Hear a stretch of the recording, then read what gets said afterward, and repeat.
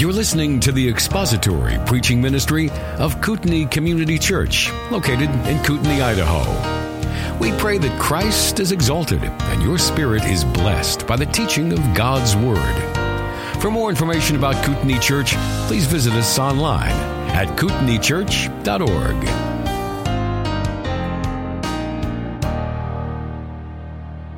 All right, so just a little bit of review. We're doing God Wrote a Book and looking at how we got our English Bible.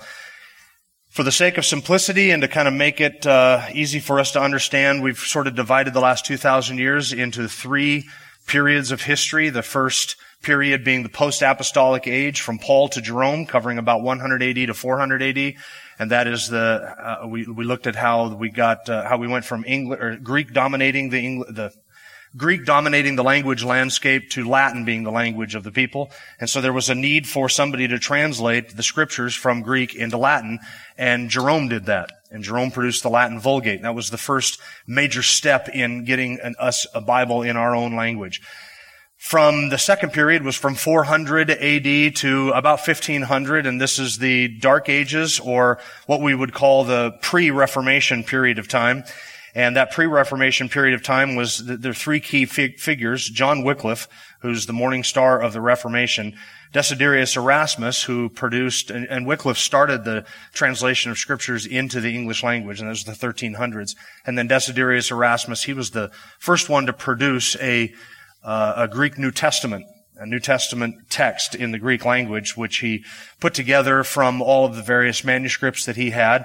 And this, of course, was influential for the work of both William Tyndale as well as Martin Luther. When we get to the Reformation, it's kind of as if our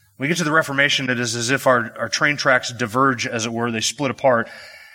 At the time of the Reformation, there were efforts to translate scriptures into all kinds of languages, various different languages. And so we're just focusing right now on the English language, keeping in mind that Luther would have used Erasmus's text to produce a German Bible, and other people were working on French translations and Spanish translations, etc. So we're just now kind of focusing in on the English Bible because that is what concerns us, how we got a Bible in our own language. And then, of course, the third figure there was William Tyndale. He's known as the father of the English Bible, living from 1494 to 1536. And he produced an entire New Testament in the English language, and that was his life's work, and eventually Tyndale was killed for his efforts at translating the Bible into English. So now we are in Roman numeral number 3, the post-Reformation era, from Tyndale to you, that is from about 1525 to the present day. One correction real quick before I move on. I had somebody email me this last week saying that I had mispronounced two words that caused them a great sense of joy. And so I want to, and then she was gracious enough to send me an audio clip of the proper pronunciation of these two words. So I would like to play that for you. All right, Dave, you ready here? Check. Okay. Here we are. Gloucestershire. Lollards. Now you see, that was not just the proper pronunciation, but also in the beautiful accent that makes it sound so nice. Did you notice the two words? I said Lollards. Yeah, and it's not Worcestershire, but it's Gloucestershire. So here it is again. Gloucestershire. Lollards. Not Lollard. Lollards. There you go. You're welcome.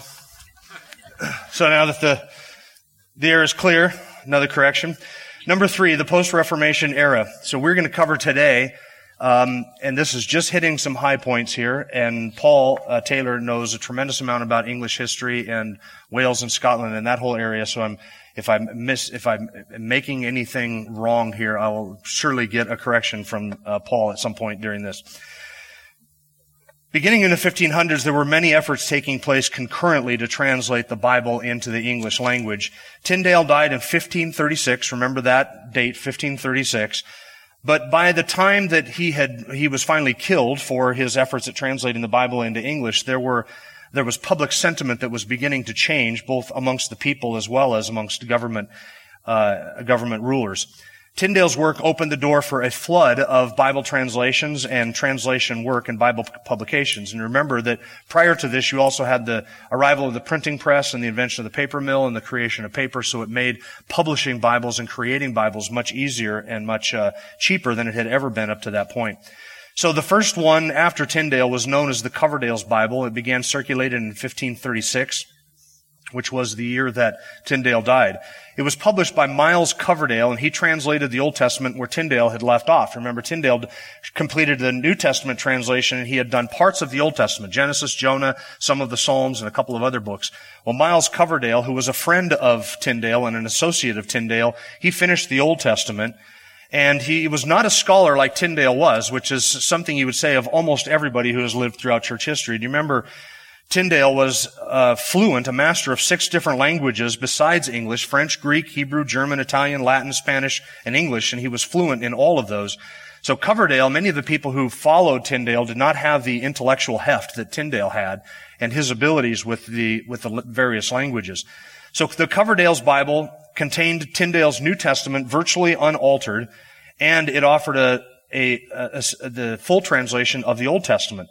This translation was significant because it was the first to circulate without official opposition. It was the first translation of the Bible to circulate without official opposition from government leaders or church leaders. And in a political stroke of genius, Coverdale dedicated it to Anne Boleyn, who was one of Henry VIII's wives. Remember Henry VIII? Henry VIII I am? Rick, you're shaking your head. Henry VIII I am? I got married to the widow next door. She's been married 7 times before, and everyone's been a Henry. She wouldn't have a Willie or a Sam. I'm her 8th old man. I'm Henry. Henry VIII I am. Anybody else know that song or just me? There's a couple. All of them older folks. That makes me feel horrible. Okay. All the young people looking at me like, what? I didn't make that up. Okay, so that was the Coverdale's Bible. Then the Matthew's Bible. It was published by a man named John Rogers under the pen name of Thomas Matthew. He was a converted chaplain of the English house. Tyndale had stayed with Rogers before he was betrayed and then later arrested and executed. He took Coverdale's Bible and he improved the translation because Rogers knew Greek and Hebrew, and that's something that Coverdale was not proficient in. Coverdale did not know those. This Bible, the Matthew's Bible, contained Tyndale's New Testament, virtually unaltered, and it was the first Bible published with the king's permission. Likewise contained a dedication, and likewise it contained a dedication to the king. If you want the king to not oppose and maybe even circulate what you've published, dedicate it to the king. So there's a lot of political maneuvering going on, right? Dedicated to the king's wife, dedicated to the king. Hopefully it will be well received. There's a little bit of that going on there. His name was not James. We will get to King James here in just a second. Pace yourself, Rick. Pace yourself. Henry VIII ran his eyes over Coverdale's Bible, and Tyndale's name did not appear on it, and his bishops assured him that they could find no error in it, so Henry gave his consent to it. Henry then ordered that the Matthew's Bible contained the note on the bottom of the cover page, set forth, quote, set forth with the king's most gracious license. And then on September 5th of 1538, Henry ordered every church in England to display, quote, one book of the whole Bible of the largest volume in English. And the king commissioned Coverdale to revise Matthew's Bible so that a single recognized edition could be publicly displayed. And this, of course, led to the Great Bible of 1539, which we'll get to in just a moment. The king ordered that a copy be displayed in every parish in the land under penalty of a fine of 4 times the cost of the Bible for every month of delay. So you went from the king, the ruler, hunting down Tyndale and executing him in 1536. 2 years later, 2 years after Tyndale's death, the king was circulating the New Testament in the kingdom and ordering that every parish in the land publicly display a copy of the English Bible so that everybody could read it and see it. In November 14th of 1539, Henry sent to all the printers and sellers of books royal encouragement for, quote, the free and liberal use of the Bible in our own maternal English tongue, close quote. So you remember what Tyndale's prayer was when he died? Lord, open the King of England's eyes. Remember that? 2 years later, the King of England is ordering that every parish publicly display an English translation of the Bible, both Old and New Testament. So that led to the Great Bible of 1539. Having commissioned a revision of Matthew's Bible, the Great Bible, was produced. And this was the one that was ordered to be displayed in every parish and ordered to be read in all the services. By 1540s, this is 4 years after Tyndale died for translating the Bible into English, by 1540, Bibles were circulating freely with the king's endorsement. So we went from having the first Bible produced, the Coverdale Bible, the first Bible produced without opposition, without official opposition, to having the first Bible actually mandated to be displayed amongst the people in every parish in the land in a matter of 4 years after Tyndale's death. By 1539, King Henry had received so many complaints because people gathered around the Bible and read it aloud during the Mass. Remember that everybody didn't have a Bible in their own hands in those days.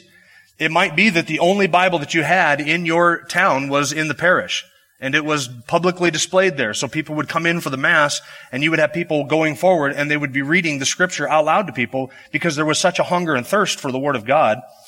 And this would cause, of course, many disturbances.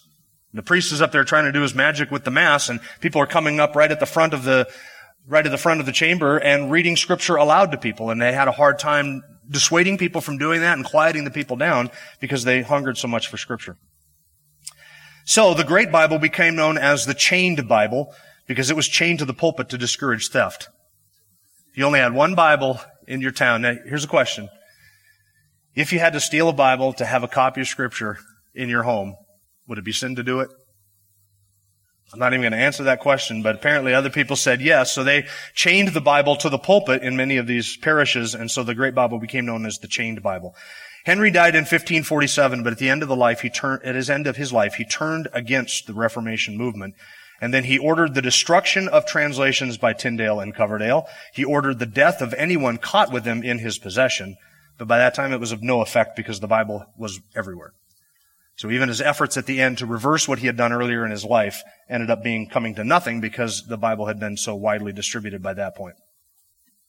Next up is the Geneva Bible. This requires a little bit of historical context to understand this. Edward VI tried to offer alternative translations after the death of Henry VIII. Now, Henry VI ruled from 1547 to 1553, very short period of time, 6 years. And he wanted to produce alternate translations, something other than the Coverdale and the Great Bible. Mary I, who took over after Edward VI, she reigned from 1553 to 1558. She persecuted Protestants. And she tried to return England to Roman Catholicism. She's the one that is called Bloody Mary. She burned at the stake John Rogers, burned 300 other people who remained faithful to the Reformation. And her persecution of the Protestant faith and Protestant peoples ended up causing a mass exodus of linguistic scholars who fled England with their Greek and Hebrew manuscripts and Latin manuscripts in hand, and they landed in Geneva. What was going on in Geneva at the time? Anybody know who's a famous pastor in Geneva about this period of time? John Calvin was there. And John Calvin obviously was very sympathetic to the Reformed doctrines. So all of these scholars went to a place where there was a pastor and a city very favorable to the Reformation and to their theological convictions. So these linguistic scholars, with their manuscripts in hand, showed up in Geneva and found sanctuary there under the teaching of John Calvin. They published the Geneva Bible in 1557. They printed the New Testament. In 1560, they printed the Old Testament. And here are a couple of the strengths of the Geneva Bible. The Geneva Bible used Tyndale as their basis and revised his work for the better. They also used Theodore Beza's Latin version of the Scriptures as a reference. They had the latest Greek text of Robert Estienne, who was printed in 1550. And I remember Erasmus had produced a Greek text of the New Testament. And later on, Robert Estienne, he had produced a Greek text of the New Testament as well in 1550. And so they had the latest available manuscripts to them, and they produced a Bible that was very readable and very accurate. And here are a couple of notable features. It quickly became the number one Bible, and was so for 50 years. The Geneva Bible just dominated the landscape. It contained study notes that reflected strongly a Reformed Protestant theology of Calvin. In fact, I think that the Geneva Bible was the first Bible to include the text of Scripture along with study notes. You and I are used to having study notes next to our Bibles. The Geneva Bible was the first one to do that. It was the Bible this was the Bible that was used by later reformers, Puritans, and Pilgrims who sailed on the Mayflower in 1620. It was used by Shakespeare. During Shakespeare's lifetime, there were 142 different editions of the Geneva Bible that were printed. That shows you its popularity. In fact, its popularity is seen in the fact that it was still being printed in 1644, which was 33 years after the King James hit the market. It was that popular, the Geneva Bible was.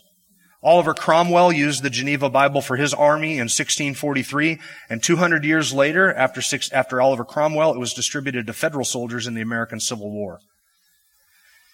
The translation, more than any other, built up the Reformation efforts in the land of England and strengthened the Reformation in England. About 500,000 copies were printed in England among a population of only 6 million people.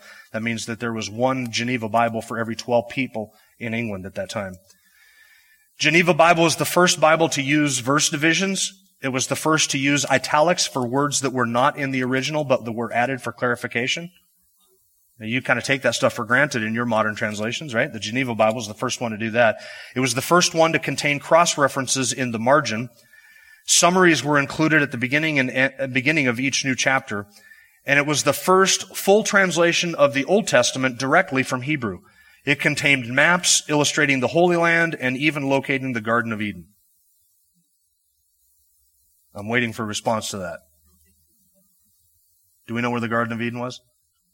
We can't know why. Why? Or can't know where. Why? Because the world was flooded and the whole topography of the entire planet has been changed. But the Geneva Bible contained, I don't know if they were old earthers in those days. I doubt it. But they tried to locating the Garden of Eden. Sometimes it is referred to as the Geneva Bible, this is. Sometimes it's referred to as the breeches Bible, because Genesis 3:21 is rendered, quote, "The Lord God made breeches of skin for Adam and his wife," close quote. Do you know what breeches are? We call them breeches, right? Right, pants. And so it's sometimes called the breeches Bible. Now, while the Geneva Bible was being produced, in the meantime, Catholics were busy producing their own translation, which is the Bishop's Bible of 1568. And this is letter F. The Bishop's Bible was commissioned by Elizabeth I in England as an answer to the Geneva Bible. Elizabeth succeeded Bloody Mary, and she reversed back toward Protestantism. The Geneva Bible was not as popular with the English clergy since it was far more Protestant. The Geneva Bible was not popular with the English clergy because it was far more Protestant. And so there was an effort made to produce the Bishop's Bible as sort of an answer to that.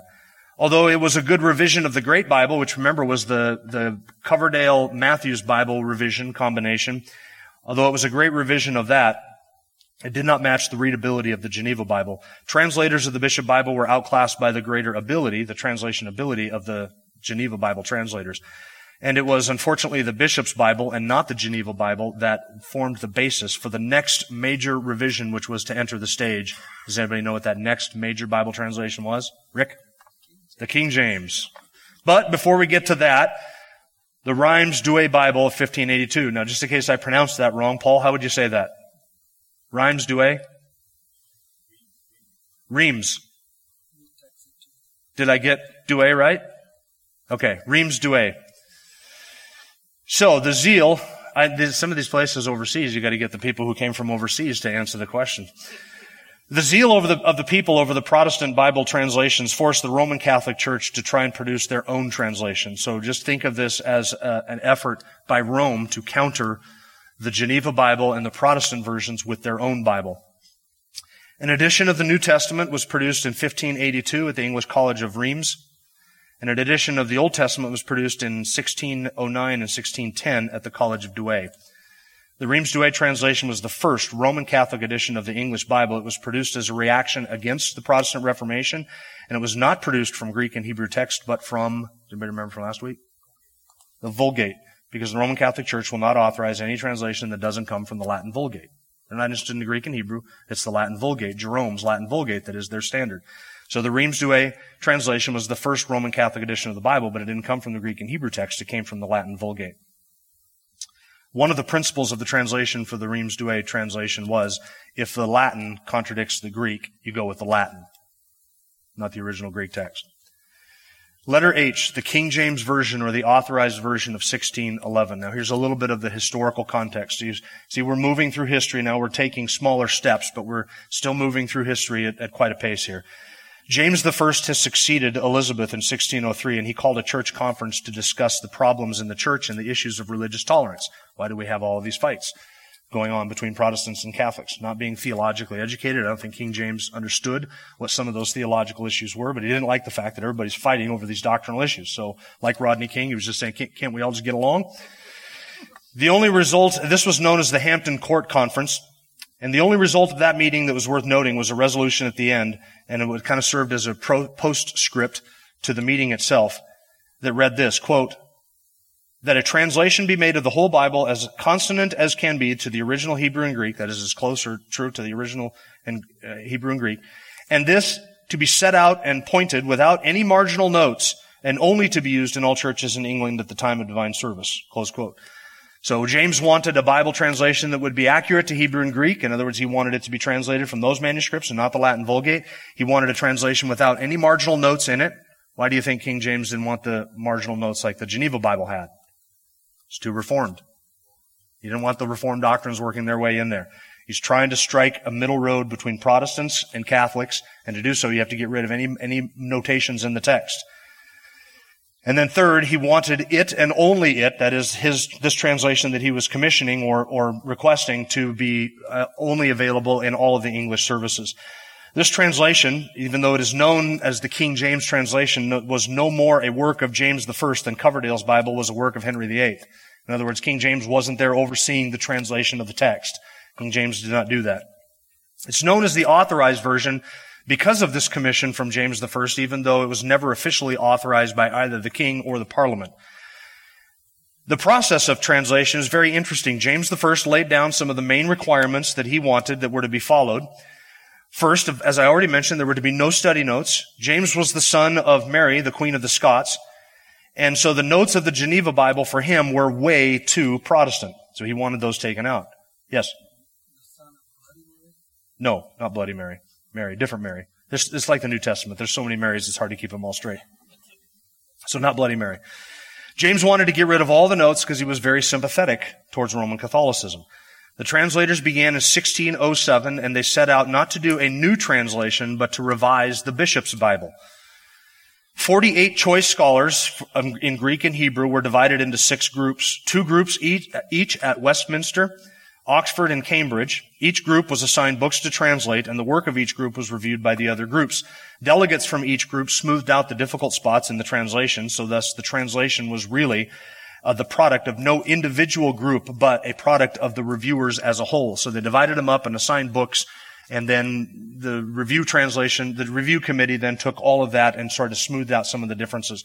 And this is why, because it was translated by various different groups, this is why sometimes in some books you have a particular Hebrew or Greek word translated one way, and then the exact same word in a similar context translated entirely differently in another place. We'll talk about some of the translation issues here in just a moment. The translators tried to steer a middle course between Protestantism and Catholicism, and whether they were successful or not is a matter of debate. So after 2 years and 9 months of translation and work, in 1611, the King James Version officially rolled off the presses. Now, it was greeted with the same type of response that are typically greet new translation of Scripture. Critics felt that there was no need for a new translation. They would say, we have the Latin Vulgate, why do we need another translation? Or we have the Coverdale Bible, or we have the Geneva Bible, why do we need yet another translation? Or they would say, if the Geneva Bible is good enough for Paul and the apostles, it was good enough for us. Right? That's kind of the attitude. Now keep in mind that these are the same things the King James only advocates will say today of the King James Bible. If we have the King James, and this served us well for 500 years, why is it that we would need a whole nother Bible? Why do we need another Bible translation?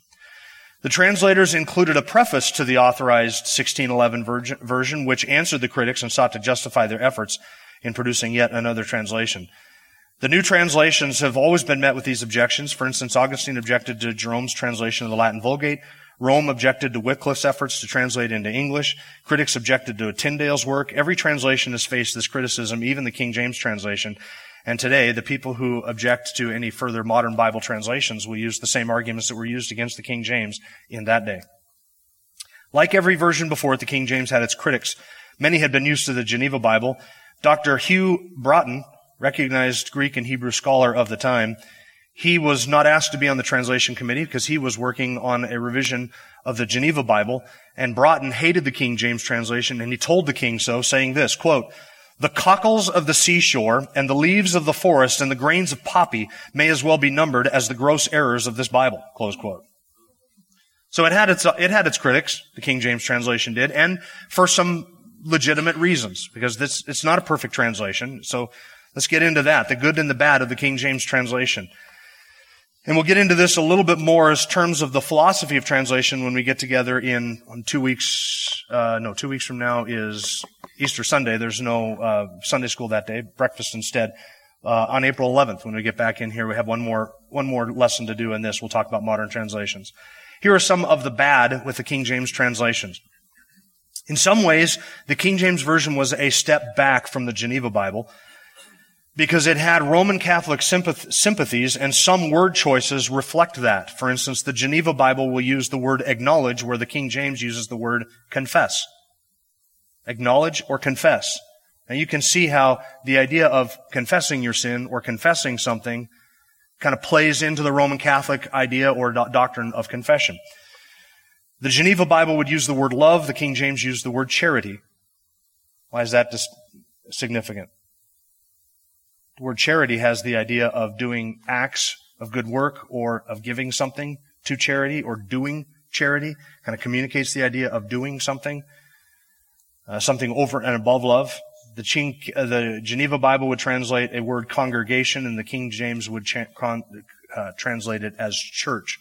So there are issues of Roman Catholic theology that played into the translation of some words in the King James translation. Another example is John 10, verse 16. "And other sheep I have which are not of this fold, them also I must bring, and they shall hear my voice, and there shall be one fold and one shepherd." That's the King James translation. Well, the Geneva Bible had used the word flock, and Tyndale had used the word flock. Why the difference between fold and flock in John 10? Anybody want to guess? Why that's a significant, this is going to seem so insignificant to you and I. But keep in mind, in the midst of the controversy between Roman Catholicism and Protestantism, when wars were being waged over these issues, these theologies, these were significant issues of discussion at the time. Why is fold more Roman Catholic than flock? What's that? Fold is people. It goes back to what you said here. The idea of a sheepfold was a structure. It was a visible structure. You communicate, you use the word flock, and it has to do with just, it's people. The people is the flock.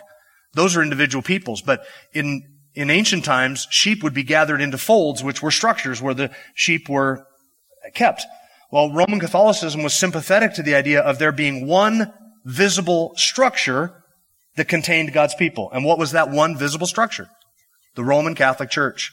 That was the one structure. So that gives you an idea of how sometimes the word choices themselves were very sympathetic in the King James toward Roman Catholicism. Here are some good points with the King James translation. Despite the attacks, the King James surpassed the Geneva Bible in popularity and became the main English translation for the next 350 years. So despite those attacks, it did become a standard in many ways for the next 3 centuries.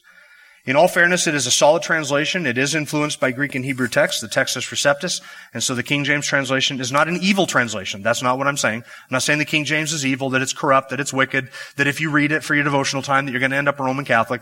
There are all kinds of independent fundamentalist Baptists who believe thank you, Josh, that believe the King James Version is the inspired translation, the second inspired translation, who would also disparage the modern day Pope as the Antichrist. So just because you like the King James does not make you Roman Catholic. Doesn't mean that you're going to hell. It doesn't mean any of that. Okay, so there are some good elements to the King James translation. The translators did not see themselves as producing the last and greatest translation.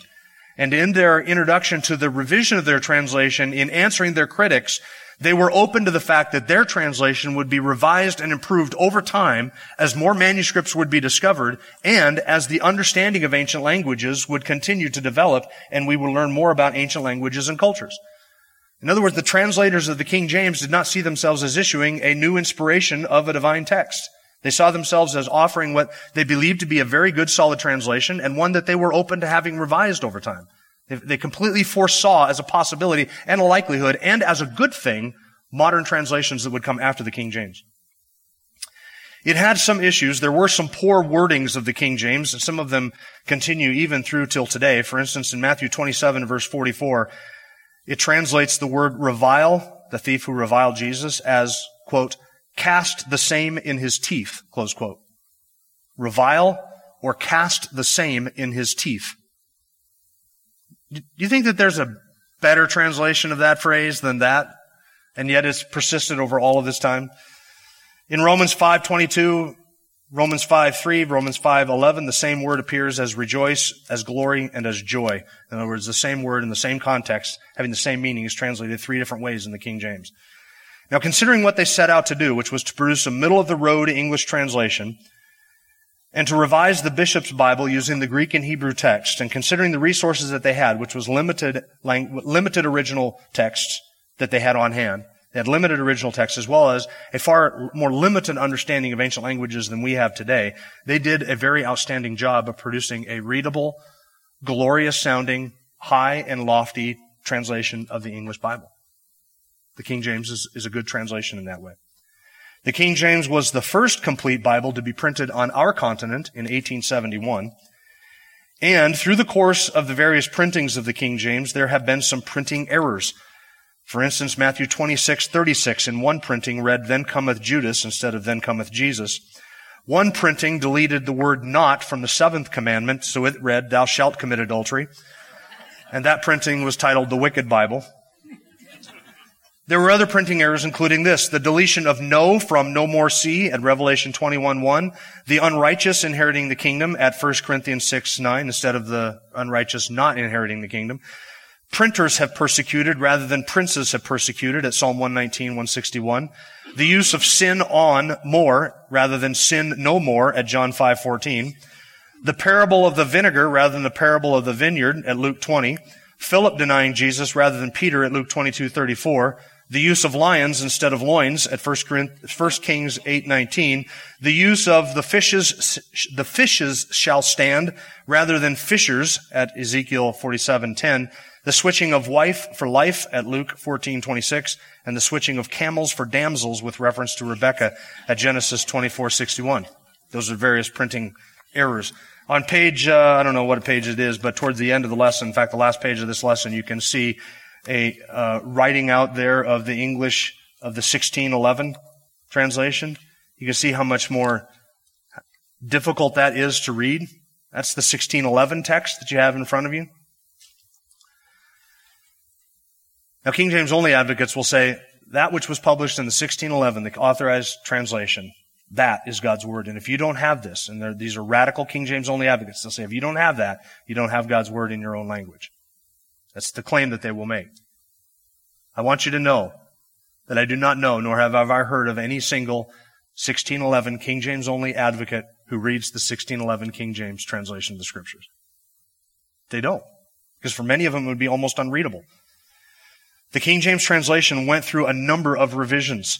Revisions came out in 1612, 1613, 1616, 1629, 1638, 1659. Revisions were made by Whitby in 1703, 17 by Wells in 1718 to 1724, by Mace in 1729, by Whiston in 1745, and by Blaney in 1769. In fact, most modern King James translations of the Scriptures come from what is known as the Blaney translation, or the Blaney revision of 1769. So the 1611 only advocates, they're actually reading a 1769 translation of the King James Bible. Since the King James of 1611, there have been discovered thousands of New Testament Greek texts, including the Codex Alexandrinus. Remember when we talked about the big manuscript families that have been found? There have been thousands of Greek texts that have been discovered since the 1611 King James translation was made, including Codex Alexandrinus from 400 AD. It contains the best copy of the book of Revelation that we have in existence. And you remember, Desiderius Erasmus, when he produced his Greek translation, his Greek text, this was, of course, after Jerome. When Erasmus produced his Greek text, the only copy that he had of Revelation was missing the last page. So you remember what he did. He translated from Jerome's Latin Vulgate back into Greek, and in the process made up a whole bunch of Greek words that are still in the Textus Receptus. Well, since that time, we have discovered all kinds of very good, solid manuscripts of the book of Revelation. The Codex Alexandrinus was made available in the West in 1629, so it wasn't even discovered and made available until 15 years after the King James Version came out. Then there was Codex Sinaiticus. That dated back to 350 AD. It's the earliest copy of the New Testament that we have, and it wasn't discovered until 1844. And then there was Codex Vaticanus from the 4th century. It was sought after, but was never published until 1891. So those three massive manuscript collections, those big codexes, which account for a huge number of our ancient texts of the Scriptures, the New Testament, those were discovered in some cases hundreds of years after the translation of the King James Bible. Now, what do King James only advocates do with the fact that we have discovered all of these great manuscripts, these great manuscript collections from the past? What do they do with that? They have to undermine the manuscripts that we have discovered since then. So what they will say is that any collection or any bringing together of those Greek manuscripts in the production of, say, a Greek New Testament or a Greek text today has been affected by Westcott and Hort. And there's all kinds of garbage accusations that are made against Westcott and Hort in an attempt to undermine any kind of Greek text that has been published since Erasmus's Greek text. And of course, we have discovered the Dead Sea Scrolls in the 1900s. So since the translation of the King James, we have discovered thousands of fragments, partial copies, lectionaries, Latin manuscripts, quotations from other ancient documents, and we have today a greater understanding of the use of Greek and Hebrew in ancient languages than they ever had at the time that King James authorized the translation. And since 1885, there has been a proliferation of translations and paraphrases. So we start off with, at the time of Tyndale, with Tyndale providing his translation, English translation of the New Testament and portions of the Old Testament, and then this created really an explosion of attempts to translate scriptures into English. And we've covered a number of those.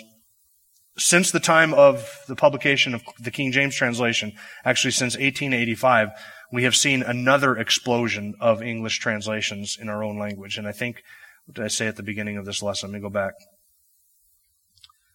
There are, by some counts, 350 different translations of the Bible in English. 350 different English translations. Are there any questions? So we have covered, just one second. So we have covered from, remember we have 3 periods of time, post-apostolic period of time from Paul to Jerome. That's from Greek to Latin. Then we go from the time of Jerome to the time of the Reformation, Tyndale. And really that is going from the Latin into the English, translating that into the English. And then we go from Tyndale to our modern day, which Tyndale, the father of the English Bible, he is the one that sort of started all of that, and due to him and his work, you can see how God has given to us today a wealth of literature that we have in our own language, having scripture in our own language. All right, so those are the 3 periods of time. Yes? Roughly define the difference between translation, revision, and version. I will do that next time. That is the last lesson that we do. So I'll put that off till then, because we're going to talk about, in that last lesson, we're going to talk about the different philosophies of translation. We're going to talk about how some Bible translations are trying to hold us far to one side of the spectrum, and other translations go far on the other side of the spectrum, and where various translations fall into that spectrum of translation and paraphrase and dynamic equivalency and formal equivalency and some of that. So we'll cover the difference between those things next time. Paul, what did I get wrong? No. Oh, man. Okay. Oh, yeah. Thank you for that. Yep. So Paul just pointed out, for those who might be listening, Paul just pointed out that that translation committee authorized by King James had two committees doing the Old Testament, one committee doing the New Testament, and one committee dedicated to translating the Apocrypha. Yes. I'll answer this quickly, and we'll talk more about this the next time. I read from the pulpit in the New American Standard, the NASB, the 1995 update. The why for that is a little bit more of a complex question, and I'll try and tackle that next time. Basically, because the ESV was not yet produced, and because the Legacy Bible had not yet been produced when I started that back in 1998. Or no, 2002 I made that transition from New King James to NASB. And I wish that the LSB, I would switch over and start using the LSB, the Legacy Standard Bible, which is the update to the NASB. I would start using that, except that most people here bring the NASB to church with them because that's what I preach out of, and they like to follow along with it. So I'm not going to ask everybody to change now. It's just easier for us to stay. Someday when the new pastor takes over, he'll do the LSB and we can all change together and start the next era. Yes, Ken. Yeah, there was news last week. Jerusalem, was that Jerusalem Post article that you sent me, Peter? Jerusalem Post article published. They are discovering caves under the Dead Sea Scrolls, or caves out in the Dead Sea where there are skeletons buried as well as more fragments of more manuscripts. And the work on the Dead Sea Scrolls that were discovered back in the mid-1900s has not yet been completed in terms of unrolling them and photographing them and scanning them and studying them. That work still has not been done, and yet they are just discovering more and more manuscripts. Yeah, Peter. It's important to clarify they're discovering more copies. Yes, correct. They're discovering more copies, yeah. Not discovering more like different books that should be in the Bible or anything like that. They're discovering more copies of those ancient manuscripts. Any other questions? Yes. In the Puritans who came over here in the early 1600s would have carried the Geneva Bible with them. Yeah, the Geneva Bible, by the time they would have left, would have been already widespread at that time. It was 1620 when they sailed. So you're talking about, by that time, the Geneva Bible was still being printed and still popular, especially amongst Protestants, and that's who came over here from amongst the original Puritans. So they would have had the Geneva Bible. The Geneva Bible was the first Bible to set shores on our continent. The King James was the first full Bible to be printed on our continent. Okay, so where Calvin fits in is he is obviously a theological successor to Martin Luther, but he is in Geneva and pastoring a church there and doing a work in Geneva. So Calvin would have been there around the time that the mass exodus of scholars with their manuscripts left England under the persecution of Bloody Mary. They left England and came back over to Geneva, where they found really a sanctuary city that they could do their translation work. And of course, you have Protestants there who are landing in Geneva with John Calvin, who really is the intellectual and theological and preaching mind of the Reformation at the time. His influence was widespread. So his ability to use English scholars in Greek and Hebrew in Geneva to produce the Geneva Bible for the Reformation efforts in Geneva as well as all over Europe was just by the providence of God. I mean, he used the persecution under Bloody Mary to produce the Geneva Bible, which was a massive accomplishment. So you can see the hand of divine providence there in moving those people around. So that's where Calvin fits into that. Calvin is not the one producing the Geneva Bible. Calvin is the one providing the theological framework under which those people could work and the political sanctuary for them to get that work done, to accomplish that. And of course, the publication of the Geneva Bible just lit a fire under the Reformation efforts all over Europe. Any other questions? All right. I hope that by the end of this, now that we've kind of gone through we've talked about how God wrote a book, right? We began with a theology of it. We talked about the process of textual transmission, copyist mistakes and errors, and textual criticism. We talked about some of those, and now we've just gone through, in 2 weeks, a whole history of the last 2,000 years of how you got a Bible in your own language. I hope you have an appreciation for the providence and the sovereignty of God and how He works in history to produce things like this. The Bible that you hold in your hand, remember, cost men their lives to make that possible. People sacrificed greatly so that we could have a translation of Scripture in our own language. And you can see how God worked through history, through Tyndale, and then through the publication of a Greek text in Desiderius Erasmus. Probably wasn't even a believer, but he produced a Greek text, and then Wycliffe, and then Erasmus, and then Tyndale. And then how God moved all of those people, put those pieces into place, and then created a printing press and paper mills at the time so that there could be mass publication of these things. Just His hand in history. It's difficult to see in the moment. When you're William Tyndale being strangled and burned at the stake, it's difficult sometimes to see what the fruit of your work is going to be, isn't it? But looking back on it, you can see what God did through all of that. In the midst of suffering, it's never easy to understand what the purpose of that is going to be. But sometimes the story of that suffering has to be told 400 years later through the blessing, the untold blessing that comes to us as a result of what those men did. So I hope that's one thing you can kind of learn from that survey of church history. Thank you for listening to the latest podcast from Kootenai Church. If you'd like to learn more about Kootenai Church or to donate to our church ministry, you can do so online by visiting kootenaichurch.org. We hope you enjoyed this podcast and pray you'll join us again next time. Once again, thank you for listening.